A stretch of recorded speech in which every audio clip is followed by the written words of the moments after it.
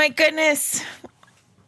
Joanna Shupe is here. I'm so excited. Hi. I'm so excited to be here. We've had you on once before, Joanna. It was when we talked about Prisoner of My Desire, right? Yes. And Roth Kalina. Is that right? Oh, yeah. Sabine and Rydstrom. Rydstrom, yes. You know, confession, you guys, when I finally filled out the IAD spreadsheet, that book ranked real low for me.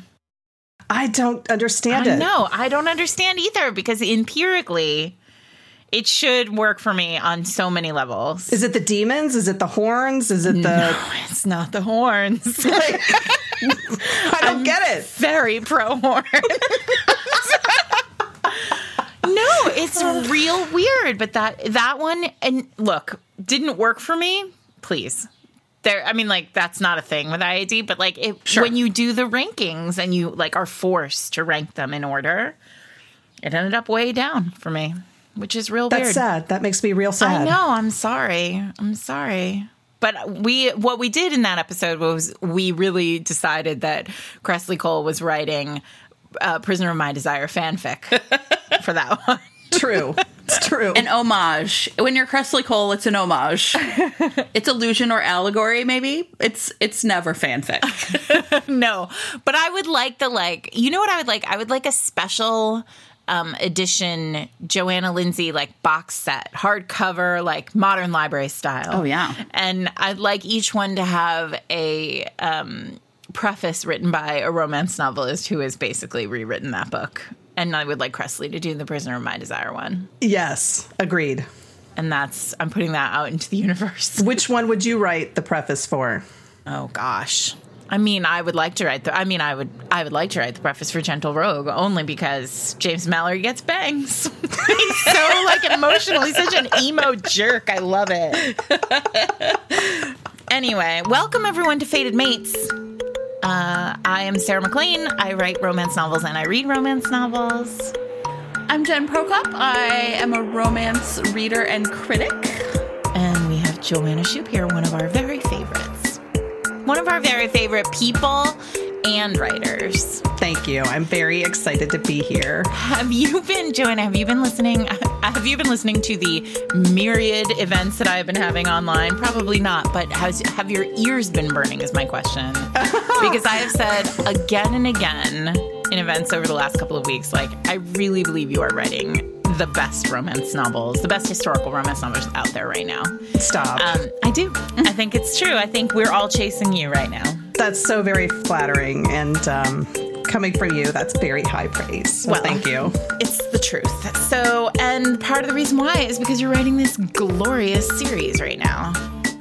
So why don't we talk about that? Jen, why don't you talk about your boyfriends and your girlfriends? Well, before we do that, I want us to talk about the topic. It's kind of why Joanna's here today. I was going to back into the topic, but fine.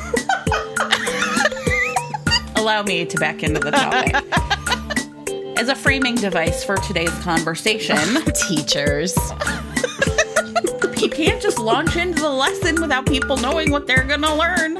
You start with action, and then you go back and tell them what the plot is. God. Come on, Jen. I don't know you. I don't know. I don't appreciate any of this. All right, Drag me. Topic. I don't want to talk about it. No, Joe. You know what? One of the reasons we thought a really fun topic to talk about with Joanna today would be historicals that are not Regency England, essentially, right? And you have a name for them, and I can't remember what it is. Unusual historicals. Unusual feels so judgy, but I don't know what else to call them. I like unusual. Yeah, I guess. Curious historicals, interesting unique. Historicals, unique Interesting, historicals, unique. Unexpected historicals. Surprising historicals. Who's got their thesaurus open?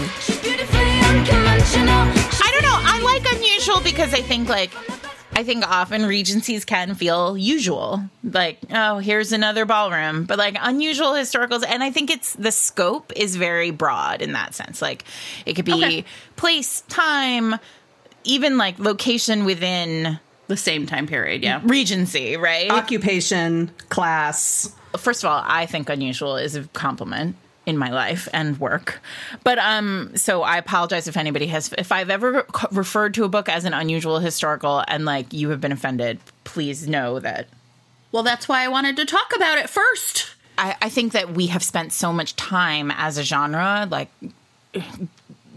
treading and retreading ballrooms in Mayfair, that, and I mean, myself, look, I made a living. I make a living on ballrooms in Mayfair. So, but I think that there's something really great every time you open a book and it's somewhere slightly different. Like when I think about what I grew up reading, like there was a big sort of American, I think there was like a long history of there being American historicals that I look back at them now and I think that they're largely really problematic. Sure. Because they're like white people settling. The American West. Yes, and it's real manifest destiny without any interrogating about what that means. It's, and I look back on a lot of those now and I'm like, well, it's uncomfortable for me to go back and read them. I don't enjoy it. And so I think in some ways when we look at unusual historicals now, I think they're better. And not just the ones, this is not just something I expect Beverly Jenkins to do well, right? But I think everyone writing historicals now is, I don't know, I think there's a lot of people doing more thoughtful work. And so like American historicals now appeal to me again in a way that they did not when I think back about reading, about like brave white people settling and there being, Native Americans are enemies or, so a lot of that, I think there's a lot of baggage with unusual historicals. Yeah, too. I think that the lens has sort of been removed, like that Vaseline coated lens that American historicals were written with for years has been sort of removed. And so many of those early ones, like, I mean, the one that instantly comes to mind is Savage Thunder, right? Oh, yeah. In part because of the title. It's such a now jarring. I mean, then I can imagine people being like, Savage Thunder is a great title. Like, it says so much about what's inside. I mean, you think they're talking about thighs. I mean, right? Are they talking about his thighs? Like, that is a great title. In fact, they are. And so, but now, I mean, you would not, like, instantly you hear that and you have a sort of recoil on that. And I think about the title, the cover of that book too had, it was so Fabio, and the hero of that book is Native American, and has, I mean, the cover copy even is just so, it's just so riddled with flags that that we still struggle with. I mean, we say this like, we fixed Native American representation in romance, and we absolutely have not. No. Like, right. But I think we're on a continuum away from Savage Thunder to something else. And I think now with the rise of the necessity for own voices romances, especially in historicals, like we don't have enough. There are not enough own voices historicals out there, and publishing needs to do better, and we need to do better as readers to demand those things. And right. But that's why when we were talking earlier today or earlier this week about this episode, I sort of said, I, for example, really loved a Viking book when I was growing up, but those Viking books are also real problematic consent-wise. And so we sort of talked about, well, do we want to go back and talk about old school unusuals? But then we sort of decided among the three of us that we would stay modern, because the modern uncommon historical is a really interesting one. Yeah. I felt like we should talk about it. I felt like we should at least say that, yeah, right? Yeah. I want to revisit Savage Thunder for a quick second, because I actually reread part of it for a funny reason a few years ago, and I did not realize. So for those of you that don't know, the main character's name is, I think, Colt Thunder. Colt Thunder. So by calling the title Savage Thunder, essentially is like naming our hero as a savage, which is such a coded, not even coded, blatant insult of Native American people. And so to have like old romances and probably, to be honest, some new ones. I'm sure that there are people who have run across, really problematic stuff that's happening now. But I think, I don't want to give like any airtime to that, but it does feel like those are not the things that I'm drawn to anymore. And I understand those old books now in a different and new way. Completely. But, I've had people say, many different people on many occasions say to me personally, when are you going to write Regency again? Well, because you started in Regency. Yeah. And it's glorious. Like, one of my favorite books of yours is The Lady Hellion. Well, thank you. But, you know, I really just wrote that series to like get my foot in the door in publishing, hoping that I could transition to the Gilded Age, New York. But, so she, you know, many people have said to me, when are you going to write Regency again? Because I would love to be able to read you again. I don't I don't understand it. Yeah. And they have and I said, oh, really? And they said, oh, I won't read anything set in America. And I mean, that's true. Like, Jen and I have talked, I don't think we've ever had this conversation on the podcast, but you and I have had this conversation a lot in real life. Yes.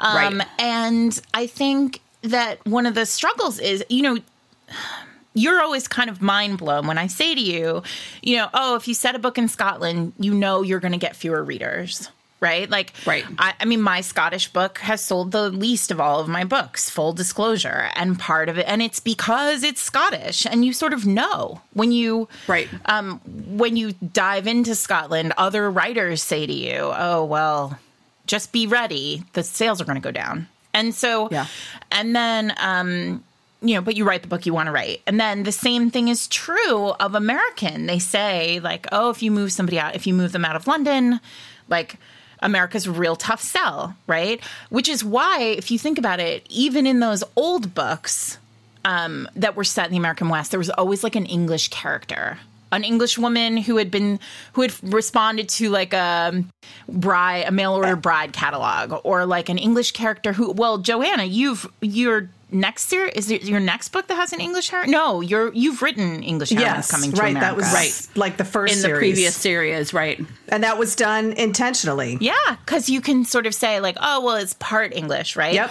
Or you think about even back when you think about the Andersons and the Mallorys, like the mix of Americans and and these are really interesting. It's really interesting because also I think that there's a time period issue here where you can gloss. I think this is a specifically American reader issue too. Like, I think British readers are like, I think British readers are a different kind of beast for historicals, because when you write an English set historical, you're really writing it through the lens of Americans. Of course. Like in the way we Vaseline the lens of England, right? Like, we tell ourselves, like, we don't have to deal with slavery because it was banned in England by this time. But, like, fine, but also, like, Victoria was colonizing the world. Like, there's a whole different piece of the puzzle in England. But then you sort of think about the way readers come to America, and, like, London had cobblestones and like there was a city, and so it felt sort of urban in the way that like, it felt in weird ways cleaner. And I often talk about like the American West is too dusty. Like, you just feel like it's watching Deadwood, and you're like, everyone here is just so gross, right? So, did it ever occur to you, Strange, bathing in a tub you've dirtied, coming out thinking you're clean? You need a bath, Jane. And I'm gonna fucking take it. I'm raising a general fucking question. Like, when was the last time Al Swearingen washed his, like, long underwear? Never. Never. And so, this is a real deep cut on Deadwood. But the reality is very true that there's, like, it's hard to erase for Americans, I think, for people who lived and grew up in America learning about the American West. Like, it's hard to erase the dust, the Steinbeck of it all. It means American readers don't have to think about slavery. Exactly. Right? They don't have to think about the lead up to the Civil War. They don't have to think about genocide of Native Americans and the, Trail of Tears. But I think it also then reinforces like a real interesting sort of Eurocentric. Yes. You know what I mean? And again, like it's just fascinating. Well, and there's the added fascination too. I want to come back to obviously New York, because my issue with I can't read anything outside of London is like Gilded Age New York has all of the trappings of Regency London. Yeah. So it's like money, power, corruption. Infrastructure, like all of that stuff is here too. Here, because I'm in New York. So, but I also want to say I think there's some kind of like Anglophilia here too, in a really substantive way, because you can't set a book in Scotland, can't set a book in France. Yeah, and the thing that when I've asked people, because when they tell me they won't read anything set in America, I ask them why. And they say, well, I can't romanticize our history like I can with British history. So they know it. But do they know it? Do they really? I mean, how do they think the Dukes made all their money? No. Yeah. Right. So, and we also don't know American history like we think we do. This is obviously true. Welcome to 2020. Like, we think we know it so well because we've been taught, quote unquote, history since kindergarten. Certainly most romance readers wouldn't read like a Civil War era. Like we've always said, like, Civil War is the true third rail, right? Like, you can't romanticize war. Even though Alyssa Cole did that amazing. Right. I do think that when it's written by own voices writers who are writing a thoughtful, right, who are doing sure, what Alyssa does, or what Beverly has done, it's a different kind of thing. Any white writer trying to tackle the Civil War has really got to feel like, well, shit, what if I fuck up and it's Scarlett O'Hara and Rhett Butler? Sure. And if they aren't thinking that, then that's definitely what they're going to do. Exactly. Right. Exactly. But then again, we romanticize war so much in Regencies. Literally, the Napoleonic Wars were happening during the Regency. Right. Like, that's the story that is constantly told when you put a soldier on the page in the Regency. So it's just really interesting, but we seem to be able to avoid it in Regencies too. Like, oh, he came back from war, but it's fine. Yeah, it's fine. Like, but it's like France war, so it's a different kind of war. Yeah, I mean, there are a bunch of romances that are set in historical romances that are set in India.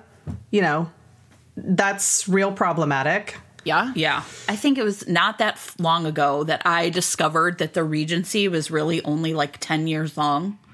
Right. Because it feels like it's 100 years long. And I was like, what in the hell? And so is it just because of Jane Austen? Yes. Yeah. And hair. It's hair. It's hair in Austen. And the like pristine, white, cis, anti-Semitic world that hair set down. And so there is a lot of that for sure. But it's interesting also because as Joanna said, like, readers don't know the history of England, so they don't think about it as much. Or, I mean, I don't want to generalize, but like a lot of readers don't think too hard about the history of England. But I'm right now writing Victoria just became queen in Daring and the Duke. So now I'm squarely in Victorian times, right? Early Victorian. And when I referenced them that way somewhere, someone was like, a reader was like, oh, I don't read Victorian. And I was like, what an interesting thing.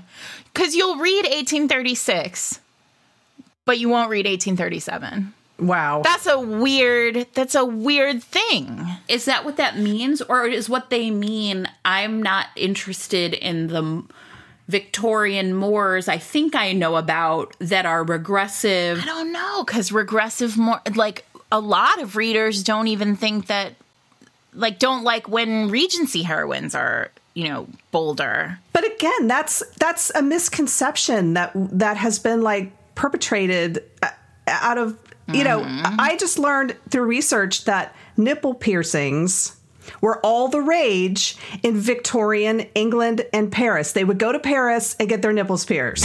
When I'm in Paris, I'm the chicest of the chic. Amazing. I love this. First of all, I'm putting that in a book somehow. Of course you are. Somehow I'm putting that in a book. But, who would ever have thought? Because we've been taught that Victorians were so repressed, but they really weren't. What happened to women during the Victorian era happened over years. Yeah. Did you ever read The French Lieutenant's Woman? Yeah, of course. I feel like I read that in high school when I was like also reading romance. So in this book, there's essentially like a dual narrative where it's a, story of this Victorian woman falling in love with, I think, a soldier who comes back or whatever. But the author is also telling sort of like the real story of like Victorian time, like there's sort of a narrative voice unpacking sort of this mythology of Victorianism. Yeah. And I remember like being really fascinated by it, like both structurally, right? Like baby Jen back when she was 18, but also just like really like the whole idea of the pristine version of something we sell versus like what we historically know is true. Yes. And I know that not all historical readers want to do that second thing, but I do. One thing I would really like, I think would be very interesting, is to ask readers specifically about time periods. Because when they say things like, I don't read Gilded Age, like I won't read outside of Regency England, what I want to know is what is it that is the boundary, right? Because if you don't read outside of Regencies, you don't read Lisa Kleypas, you don't read me, you don't read Joanna, you don't read Sophie Jordan, you don't read Beverly Jenkins, you don't read Elizabeth Hoyt, you don't read Eloisa James. There are huge swaths of big historical names that you don't read. And I wonder if they know they don't read Lisa Kleypas. Do you know what I mean? Like maybe they do and they just think that she's Regency. Yeah. Right. So Yeah. I'm just curious because I think when we talk about, I mean, all of these are what I would refer to as, usual historicals. Like these are all, except for Joanna and Beverly. But like, when because they're, British set and during the 19th century, mostly late 18th, early 19th century. So, but I would be very interested, if you are a reader out there and you do read historicals, but you don't read outside of the Regency, would you tell us like what it is that is your boundary? Like, is it the dresses? Is it the ballrooms? Is it the Prince Regent? Like, are you just super into Prinny? Like, I don't, but like, I think about it and it's definitely, like the two who I can think of who are squarely Regency writers are Julia Quinn and Tessa Dare. And Vanessa Riley writes like squarely in the Regency. Yes. So I'm curious, and please know that we are not judging you. We're just curious, like what's the line and how do you draw it? Joanna, I really want to hear about sort of your process and why you were so interested in Gilded Age New York. But, for me, reading Vanessa Riley, reading Beverly Jenkins, Alyssa Cole, reading, E.E. Ottoman, KJ Charles, like there's so many people. I want it to be, I'm tired of the ballroom, and that's just me. But, those books hold very little interest for me anymore. And maybe it's just because I'm older and I feel like I've read them all. It's hard to make that fresh. But I really love an unusual historical. We're going to talk about a bunch of them today. But I would love to hear about, like, why was Gilded Age New York such a, like, the goal for you to get there? Well, I grew up reading Edith Wharton. So let's start there. Like, I didn't read Jane Austen until I was in my 30s. And I was like, sure, okay, fine. Right, I guess, all right. So for me, I grew up reading Edith Wharton and just, I had great-grandparents that came through Ellis Island from Italy. So I have always felt, when we took trips here as a child, here, I say here because I live outside New York, as a child. So I visited, I saw it. I just feel, I guess, a connection with the history to the city. And, the Gilded Age for me is, first of all, there's all the parallels to today that just make it so super relevant for me. The political corruption. Police corruption in this new one. Police corruption, the wealth concentrated at the top, the social, you have the comparisons to the Regency with like the dresses and the social structure in old New York. It's also, we see the explosion of all the technology, that comes in the progressive age. So for me, all of that has always been, I've just been fascinated by it. So like I said, I always had the intention of writing in the Gilded Age, it has been a little bit, for the reasons we've talked about, an uphill climb. Exactly. So, but there are classic romances that are Gilded Age set. Megan McKinney wrote Lions and Lace. Yes, Megan McKinney, who, sadly... problematic. Yeah, as a human. Yes, so. as a human. Check Wikipedia, everyone. I'll put it in show notes. Like, Lions and Lace was one I read, when it came out in the early 90s. And that was super formative. You want to talk books that blooded me, Lions and Lace is right up there. Do you know, I too was blooded by a Megan McKinney book, and we were going to do it. And I made Jen read it, and she was like, we cannot do this book. When Dawn tames Till Dawn Tames the Night. Yeah. Oh, and it's like the worst possible, but also an unusual historical, Pirates in the Caribbean. Yeah. But that's why, that alone, you now know why it's problematic. So, in the 1700s. Yeah, Lions and Lace is set in New York, Irish hero, a society heroine. So there's all the class conflict. Well, this is the thing. This is the thing about Gilded Age New York one of the cornerstone conflicts of a Regency historical is class. Without class, obviously there are lots of rich, both sides are perfectly comfortable. So that inherent class difference is so easily replicable in Gilded New York. It's such a class system in Gilded Age. Right, and that was what was fascinating for me to explore for this series because, all of the excitement was happening downtown. Sure. Once you get south of 34th Street, you have the Tenderloin, the Theater District, Chinatown, the Bowery with, all the dance halls and the saloons. Yeah. So for me, it was... the idea was to take the Schuyler sisters, put them in Gilded Age New York, and then they go downtown and fall in love with ne'er-do-wells. Yeah. I love it. Mm-hmm. Noble scoundrels. Yes. The best kind of scoundrels. But so that's what's amazing because also nobody had money like Gilded Age New Yorkers had money. Truth. Yeah. Stupid money. Crazy money. And built on actual work, right? They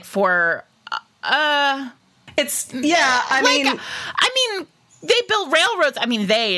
Carnegie was not out there hammering railroads. But there's a certain ethic. Amount of, you can sort of lift it out in some ways of all of the baggage that comes with a dukedom, right? It's they're kings. We've talked so many times, every romance hero has to be a king. But these are kings who, actually did work to make their money. It's one of my favorite things, actually, about American historicals. And it's ironic because I'm, well known for not liking too much work in a romance. Fossils. But too many fossils. Joanna and I are on a thread with all the other writers from the Rita Writers Room, and somebody came on and was I'm trying to figure out this plot point, and it was very complex, and I was you guys, this is all fossils. It's all fossils. And half the room only writes contemporaries, and they were what? The irony of this is I don't want to know about fossils or spreadsheets, but I do like characters that work. And I like characters that find value in themselves as workers. And every American historical, that is such a big part of our story. Well, because they have to work. There are no idle, now there are many idle rich people in America, but in early days when that stupid money was being made, these were not idly rich men. No. Or women, frankly. The women were doing a ton of work behind the scenes to make sure the men could continue to make money. And we can talk about capitalism for days about what we're saying about that, but the reality is money in romance novel, billionaire heroes sell for a reason. And in the Gilded Age, there were no laws. There's no protections, there's no laws, there's no SEC, there's no... it's just every man for himself. But there's also, no OSHA. So you can sort of start talking about, you can really dig deep on issues that feel relevant still. in many ways. And also you can make your stupid rich ne'er-do-well like a noble guy in really interesting ways. So, like, Jack Mulligan is really like that character, right? And I know this is like, who knows if this will work for people, but the idea of like his criminal empire being built upon the idea that he has to take care of people is one that really worked for me. Well, that's the mob. That's the genesis of the mafia and all gangs. Right. I mean, his whole thing was, we can do it better ourselves. If we band together and stop fighting each other, we can take on who really matters. And that's, we become powerful enough that the police can't touch us, the politicians can't touch us, and we are in control of our own destiny. Which I've got to say, I've read The Devil of Downtown multiple times, even though I only have an arc. It's fine. But I don't, like, there's a whole subplot about the police not caring about the plight of women, about them really being on their own, about this idea that they are just, kind of crooked. There's some good cops, yes, but most of them, like the machinery of the police department is not there to serve the people. And, I read that and was like, true then, true now. Sadly, yes. Mm-hmm. It was real corrupt. Still, I mean, in New York City, this is the thing that blows people's mind, but like in New York City, it still is. I mean, we here in Brooklyn, so there's a community, there's like the New York City Democrats, the old school New York City Democrats have a community system where block by block you can essentially sign up to be the representative of the New York City Democrats on your block, literally your street, your one block. Wow. And the theory was this was invented to consolidate power around certain men in New York City. And so like what would end up happening is they would install on every block like a person who was in their pocket, and then that person would vote in community meetings for them. And like it would end up, and then if anybody went into this happened like several years ago, Eric was looking at like essentially like signing up for our block to be the community representative. And he went to a meeting of, regular like normal everyday Democrats, not New York City Democrats. And they said it's really, really hard to get anywhere in that system because ultimately you end up like hitting a wall with like Boss Tweed style figures who are like, well, I guess if you want to help, you can come out to my business and help to hand out turkeys at Christmas. And it's like, that's as much help as I'm willing to accept from you. And it's New York City is entrenched in this like old school, everything that is in Joanna's books, still the seeds of it are still here. Chicago, too. Well, one of the most amazing books I've ever read about Chicago is called American Pharaoh, and it's the story of the first Mayor Daley. Yeah. And I read it and was like, oh, that's what they mean when they talk about the machine, right? Like sort of the democratic political machine and how it worked at a street level.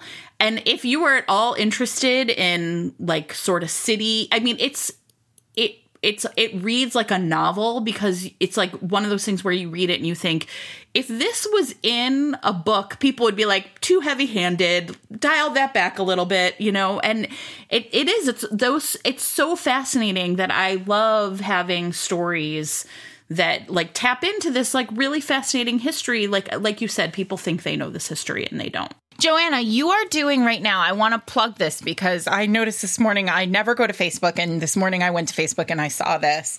You're doing the history of the book. Yes, right. Well, it's funny because I was taking this webinar that I paid for, and it was like about the history of, 5 points or whatever. And I was like, man, I could give this. I could give this webinar.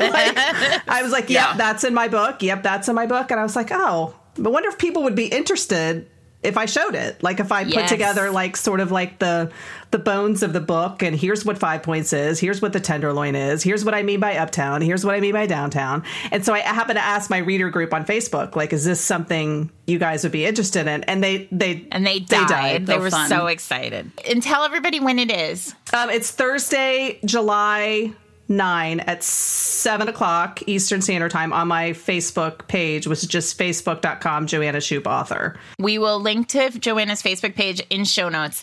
But it sounds awesome, and I'm absolutely going. Yay. And that's the cool thing. I mean, this is the other reason why I love historicals that are, I mean, for me personally, I love them because, like, I don't write outside of, a very specific place. And so, like, the research that I do is about that very specific place. And it's always fascinating to me when I turn up a historical that's about a place and a time that I don't know a ton about.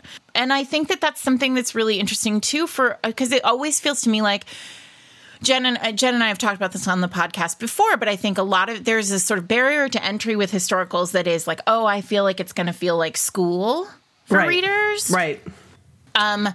And then at the same time, so I wonder if sometimes there's that. It's sort of that's a model, that's a mental model I'm unable to make. Like, I can't see downtown New York in 1890, so I won't, and it'll be too much work to read this book. But the reality is like, these are super sexy characters who are like, the Prince of Broadway is about essentially like a woman who wants to run a casino for women, who goes to the biggest casino owner in New York City and is like, I need you to teach me. And then they just are sexy together for 400 pages. Amazing. I mean, it's absolutely remarkable. And then at the end, you're like, now I want to read every book about the history of New York City casinos.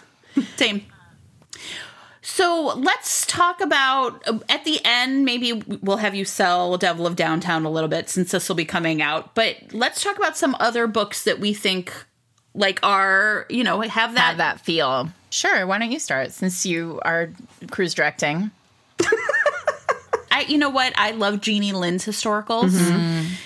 And I think I've talked about one before, like back in season 1, but not everyone listens to everything, and there's no time like the present. She has a really, she's written a lot of different like subgenres too. She has a steampunk series, but her Tang Dynasty series is one of my favorites. And the third book in the series is called My Fair Concubine, and this is set in 9th century China. It's like 842 or something, and it is a terrific series. And in this third book, I love a story about like two people who are going to like band together in some sort of, we're going to trick some people, right? And so in this case, the hero's name is Fei Long, and the book starts off with him discovering his sister, who he has not seen in years. Their father has died, and she's like having an affair with someone, and he, by all rights, should be able to like kill this dude, but instead he lets them go. But it puts him in a lot of hot water because his sister was supposed to marry someone from like a nearby like country. Essentially, the emperor of China at this time was using arranged marriages as a way of like, I don't know, like smoothing out international conflicts. And so he's really stuck because now his sister is gone. And what happens is he runs into this young woman, Yan Ling, at a tea shop. He gets her fired, essentially, and then agrees like they're going to work together, and she's going to pretend to be his sister and, sort of take on this new life. She's an orphan. She doesn't have anybody. So he's offering her this chance to like essentially like learn how to pretend to be like a sort of imperial young woman and get married. And of course, in the process of them faking it, right? Her learning how to do calligraphy. I mean, he like holds her hand and shows her how to do brush strokes.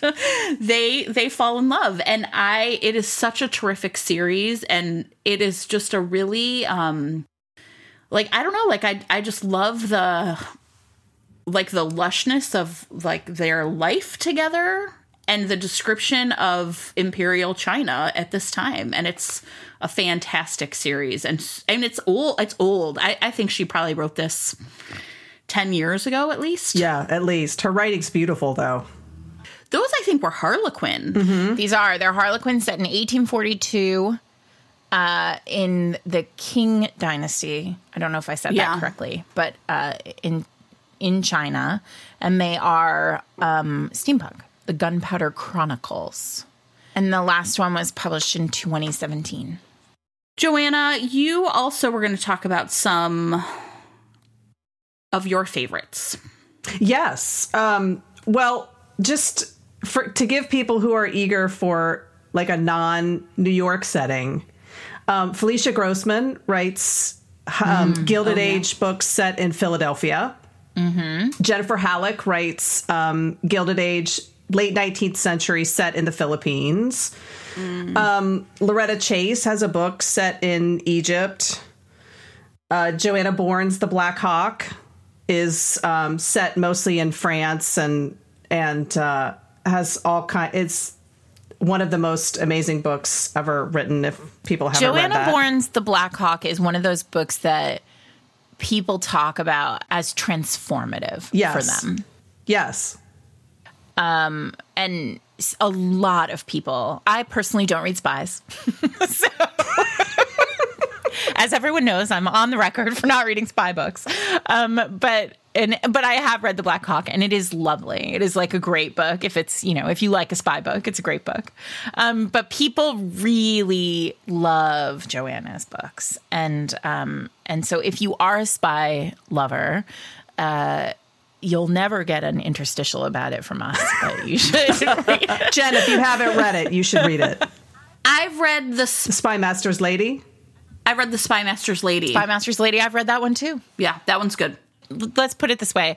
The Joanna Bourne books are the books that I have read because everyone said, oh, well, you don't like spy books, but Joanna Bourne. Right. And I appreciate that Joanna Bourne is technically perfect, but it's still spies, and I don't care. So we all have our lines. We already talked about Alyssa Cole's Loyal League series, which is set in the Civil War, and that's spies, and that's a fantastic series. But Alyssa is a gorgeous writer, so I want to talk about her novella. Yes, that is set in 1917 Harlem. Let Us Dream. Oh my God, it's so good. It's so good. It's so good, and it's so good. I very often people will say like, "Oh, I wish there were more books set like in the Jazz Age, and I wish I could read, this book is everything you want. Yeah. Perfect. Everything you want. Alyssa was on our novella. We did a novella interstitial, and she was our guest. And one of the things that kept that I really keep thinking about now, even, right now I'm writing a novella, and Alyssa might be the best novella writer out there right now. I was going to say that, She is so good at telling that novella story in a lush, rich way that somehow makes you feel like you've really eaten a whole meal while also making you, like, giving it to you in just such a tiny bite. Right. Because the problem with novellas is that you can feel like something's missing. Yeah, you don't get the connection between the two characters enough. Like, they haven't known each other long enough. They haven't, there's not a strong romance there, but Alyssa nails it every time. Yeah. So I'm sorry, go on, explain, but now tell everybody about the novella. Yeah, so Bertha owns a cabaret in Harlem where she sometimes performs. The hero is Amir, and he's Indian. He's come to America for sort of the promise of more. And then he's disappointed when he gets to America to learn that, there are all these barriers to that promise. He has trouble finding work, and he's hassled by the police, but he's worried about the immigration officers. She hires him as a dishwasher, and then he kind of begins to cook. So it's that food is love theme that we all love, where, he's taking care of her by feeding her. And they make this deal where he wants to learn about the politics of America. So he listens in on her lectures that, she's giving to the girls of the neighborhood. And then he teaches her how to dance. And Alyssa's doing so much work here about the suffrage movement, about, the white women really excluding the black women from the conversation of suffrage, the immigration laws at the time, the way that black business owners were harassed at the time, and how, especially women, how they were treated. And my favorite part of the book is he asks her at one point, don't you get angry at your country knowing that these things happen and no one does anything to stop it? And she says, if I hated it, that would be admitting that they broke me. I love it. It's perfect. Everyone should read it. It's a great novella. It's a great novella. It is. That was part of the Daughters of the Nation anthology that I think we've talked about on the podcast before, but we'll link to the other 3 novellas that were there, that were in that anthology also in show notes. But that whole anthology was about black suffrage. And one of the other authors in that anthology was Piper Hewley, who was one of my picks for today. Piper writes inspirational romances, and we've talked about this before, but I don't read a ton of inspirational because it's a part of romance that I just don't read very much of. But Piper writes inspirationals set in the American South.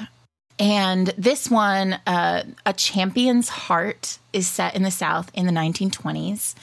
And the hero is a boxer so of course, like, you're in. You're near and dear to my heart, all in.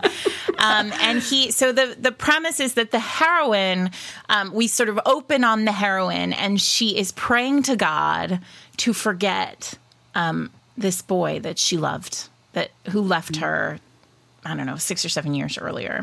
And his name is Champion. That's his name. That's great. That's a great name. And he left her, we discover, to win his fortune. He took himself and his fists off into the world to fight for his fortune so that he could come back and give her the life she deserved. But he's been gone for 6 or 7 years, and she's not sure he's coming back, and she's just desperate to forget him so that she can move forward in her life. And it's like instantly you're sort of in this moment where you think like, oh, it's just everything that you kind of want in a second chance, like where the love is just so clearly there, and he's already doing everything he can to get her back, right?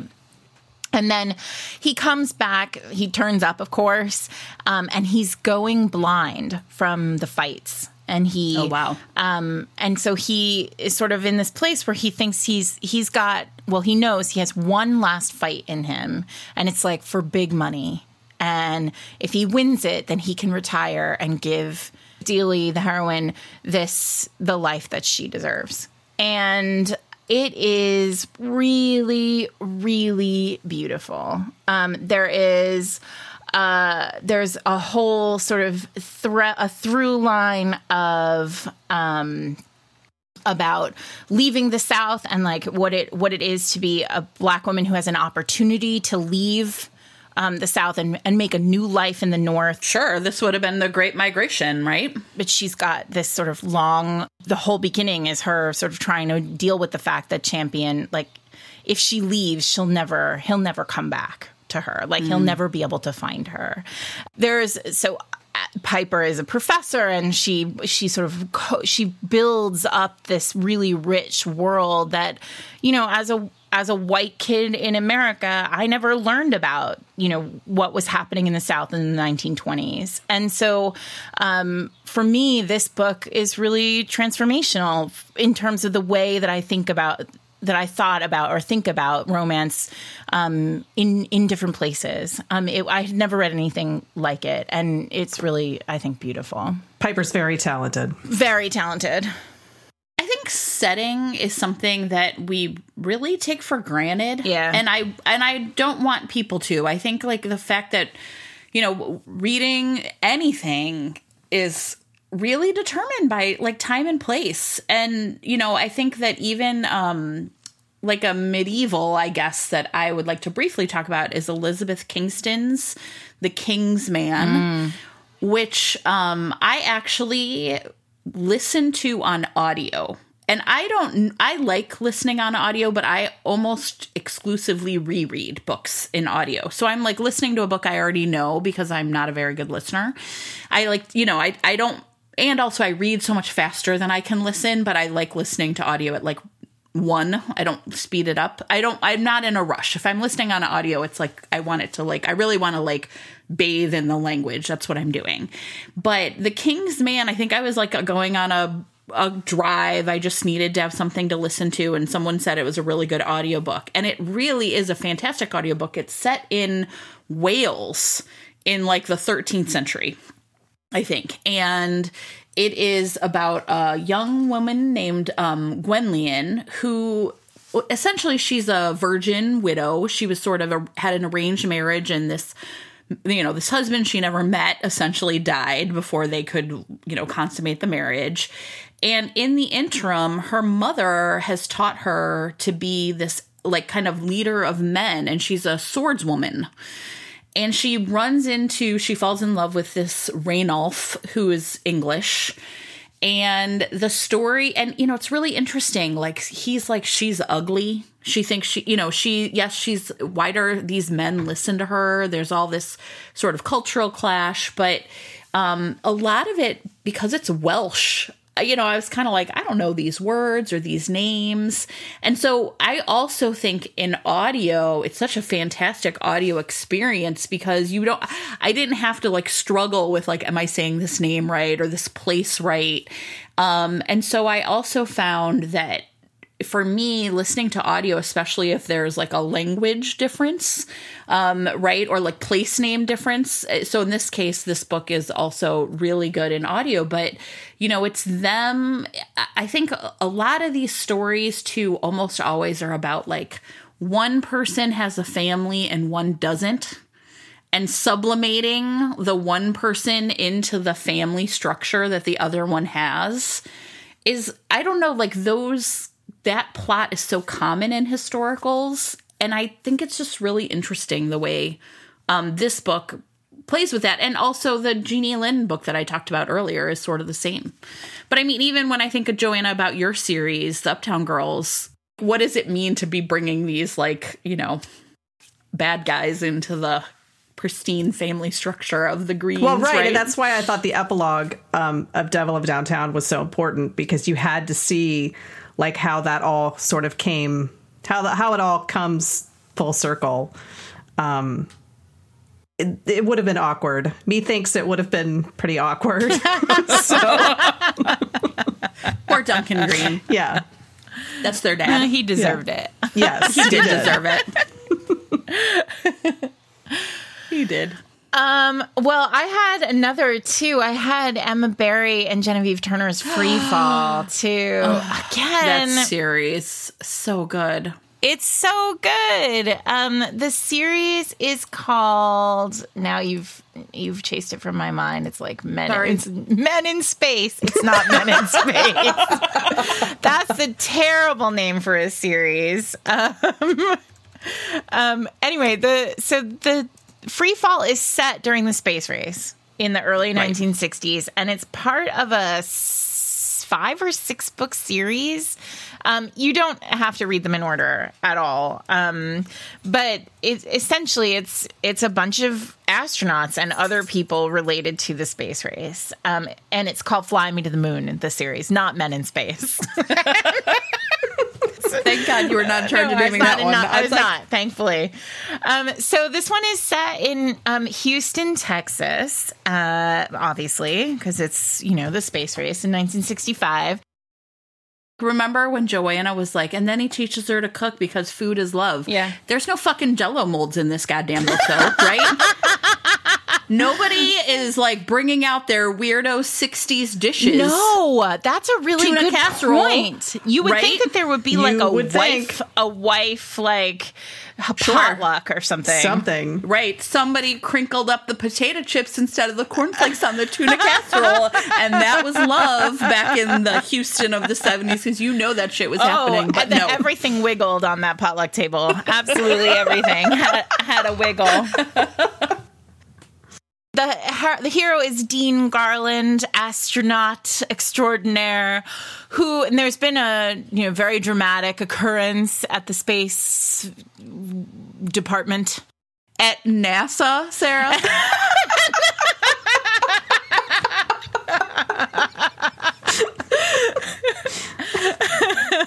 Whatever, fine. Who cares? It's fossils. I don't care. It's true. It's fossils. It's fossils. Whatever. At the Space Department. Anyway, so there's been a thing, and NASA has basically said, like, hey, men, you need to settle down and, like, focus up on work. Like, we are in a race to the moon, and you need to understand that, like, everything else takes second seat. Except there's a problem in that Dean has, there's an accidental pregnancy and Dean has to get married because it also happens to be he's like knocked up the daughter of the company that makes the spacesuits. So, I mean, he can't exactly just walk away from her. Like, this is serious business. And so she's adorable, and they had this kind of, like, hot one-night thing, and she got pregnant, and now they're married. Like, shotgun wedding, married.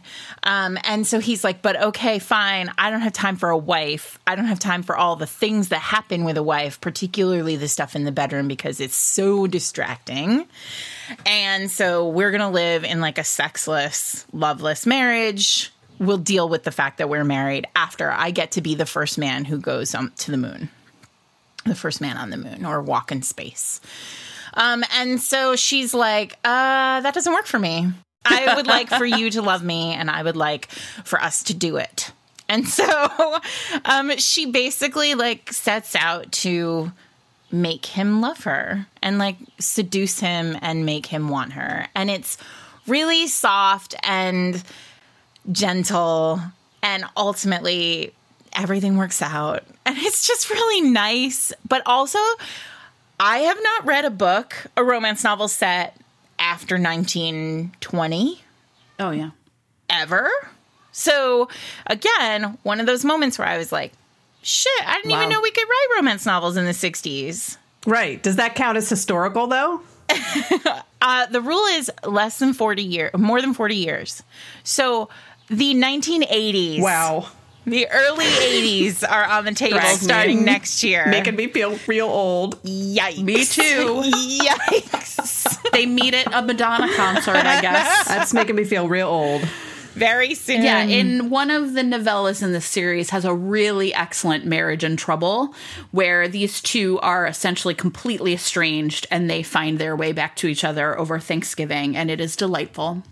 Yeah, I just really like this series because I think, first of all, there's something really, first of all, it is super unusual. Like, it is real weird to be reading about the 1960s in a romance novel. And frankly, it's kind of weird to be reading about the 1960s in any novel. Like, I feel like there's just nobody's writing. There are these blackout years, it feels like, in fiction where there are things that you can write sort of recent, like the recent past, and then you can write the far away past, but the sort of middle past doesn't happen as much. I just think that's really cool. And I mean, of course we come back to again and again this question of there are so many opportunities in the world for us to write romance novels in time, in place, and still we're stuck in this tiny time frame, the lion's share of historicals. And it just doesn't make very much sense to me. When I have been checking NetGalley lately, which for those of you that it's like a platform for books for reviewers, Harlequin historicals have had and I have not read any of them, but they seem to be really flirting with like different times and places. So there's one that's coming out in July called The Flapper's Baby Scandal. Oh, wait, The Flapper from Harlequin what? Harlequin Historical. Oh. Oh. It comes out next month. The Flappers Babysitter? The Flappers Baby Scandal. Babysitter. That is a makes different more book. sense. That's a different book. That's the Boxcar Children. Baby Scandal. Yeah, The and it Sisters was of the Roaring Twenties. It's a series. Yes, exactly. The first one's called The Flappers Fake Fiancé. Oh, now wait, though. This is not Harlequin Historical originally. This is Mills and Boone brought over. The UK romance market is very different. But I remember when I sold to the UK, somebody saying to me, like, don't get excited. Like, and when you go to the UK, there is no romance in bookstores at all. Like, Really? I don't know where people are getting their romance novels because they are not getting them from bookstores. I must have been into 20 bookstores the 2 weeks after my release date last year because I was in England for release and nowhere. Didn't matter, huh? Yeah, it's fascinating. I mean, so I guess I would say maybe if you're interested, I cannot speak to the quality or I'm buying this. It's really interesting to me that when I look at NetGalley now, there's a lot of books that seem to be outside of that Regency, and I don't know how they're selling and whether or not we'll keep seeing it, but oh my God, I'm curious about them. Joanna, this is your jam. Patsy Dreyer may be a biddable heiress by day, but nothing will stop her from dancing all night in Hollywood speakeasies or fulfilling her dream of becoming a reporter. She's investigating the mystery of an escaped convict with brooding, handsome newspaper editor Lane Cox until they must pretend to be engaged. Yes. I mean, 100%. put it in my veins. Yes. Also, I want her to talk I want her to do one of those old-timey New York reporter talks. And you, sir, what do you think you're doing here?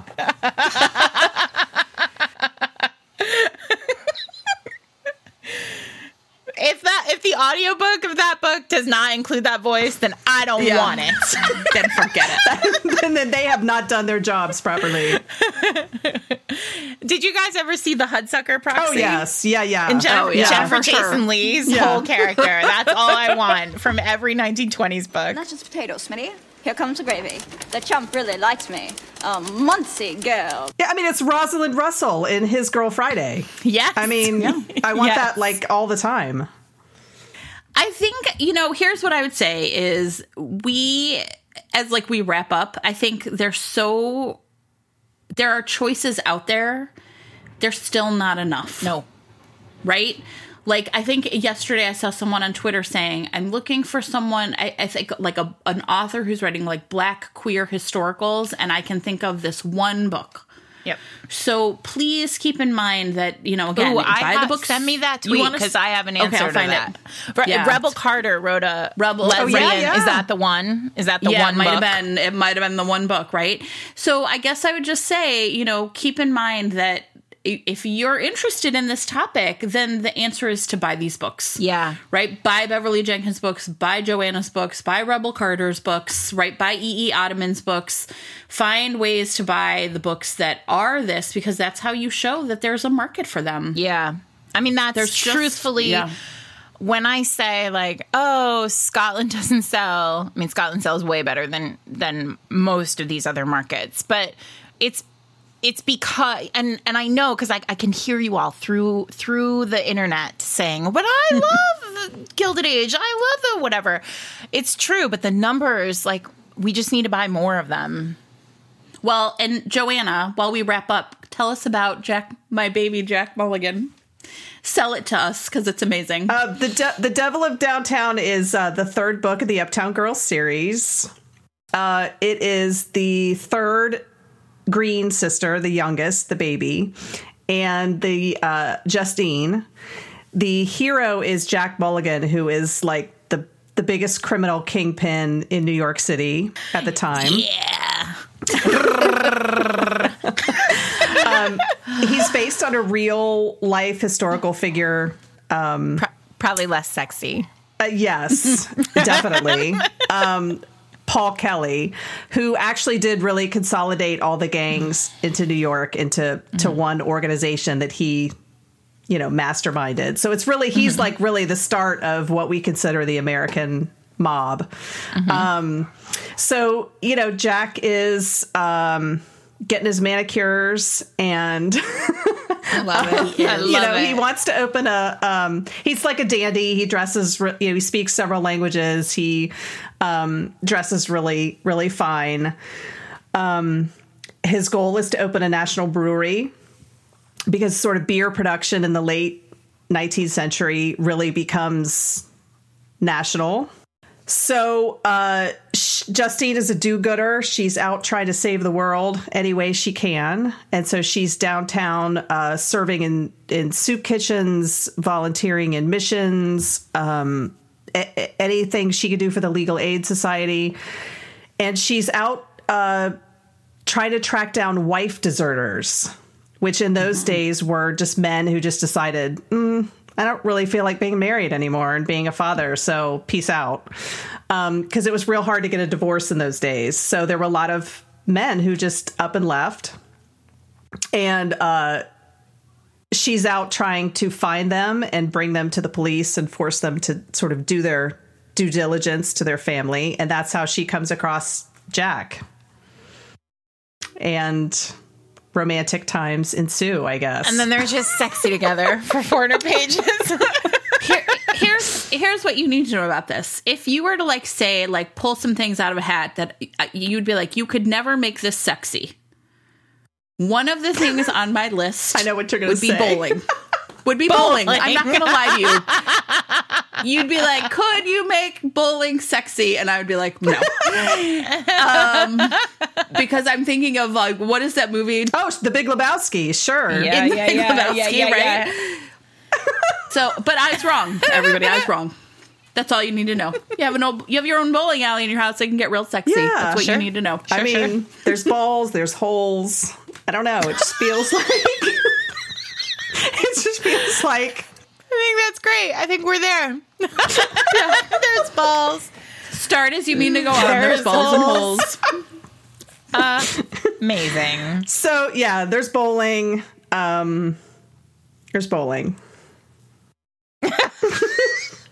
We've really done a great job selling this. It's super hot, too. If you've never read a Joanna Shupe novel, you are missing out on the sheer fire of a Joanna Shupe novel.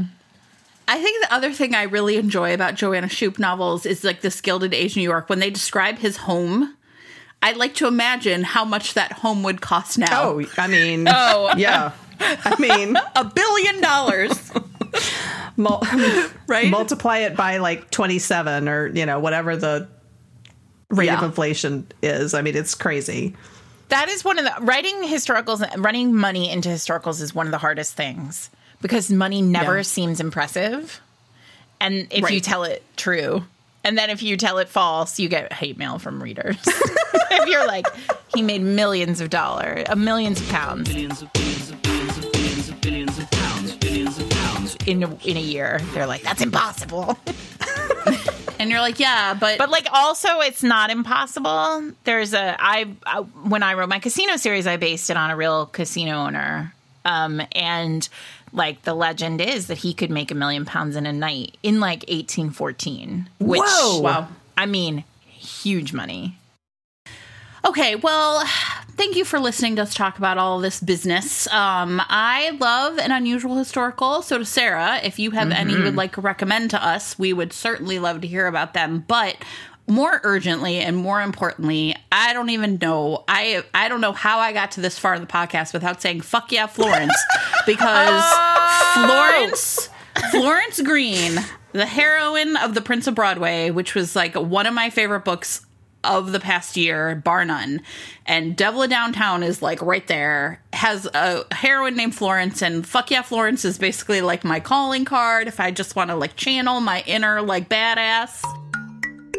So, Joanna, tell everybody where we can find you on the internets.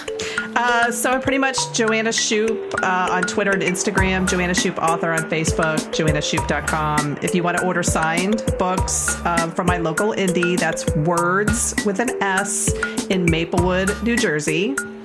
Just put in the comments you'd like me to sign your book, and I'll sign it. If you are listening to this on release day, on Wednesday, June 24th, Joanna and I are doing an AMA and conversation about both of our books, which are both out next Tuesday in the OSRBC Book Club on Facebook. That's facebook.com/groups/OSRBC.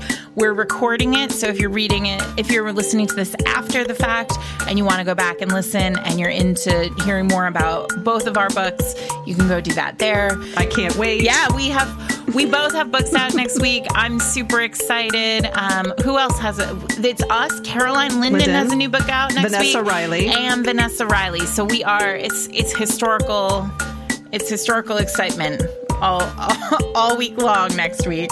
And I just have to say how much I love Daring and the Duke, and everybody should buy it and read it. Thank you. Because thank you very much. Ewan is the best. The best. Joanna dealt with me tearing my hair out on that book, so she's being very kind. Okay, so we are Fated Mates. You can find us on Twitter at Fated Mates, on Instagram at Fated Mates Pod. If you're on Facebook, join that OSRBC group. There's a chat every Wednesday.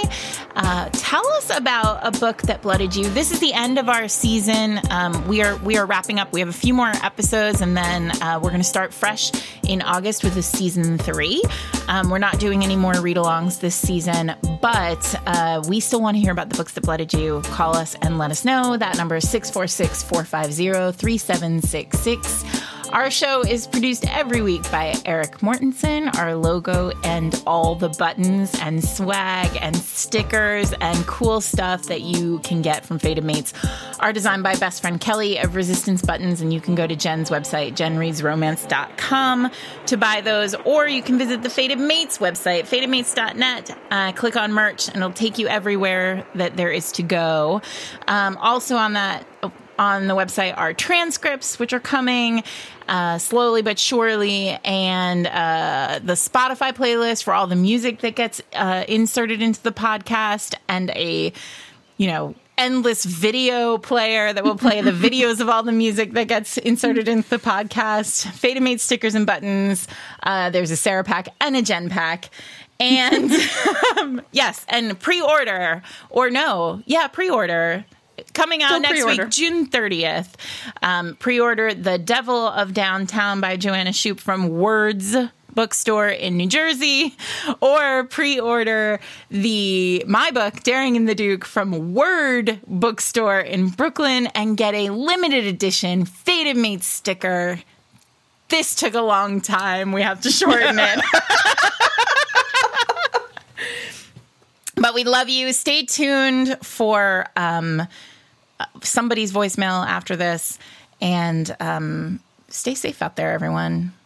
Be good to each other. Wear a mask. Bye, guys.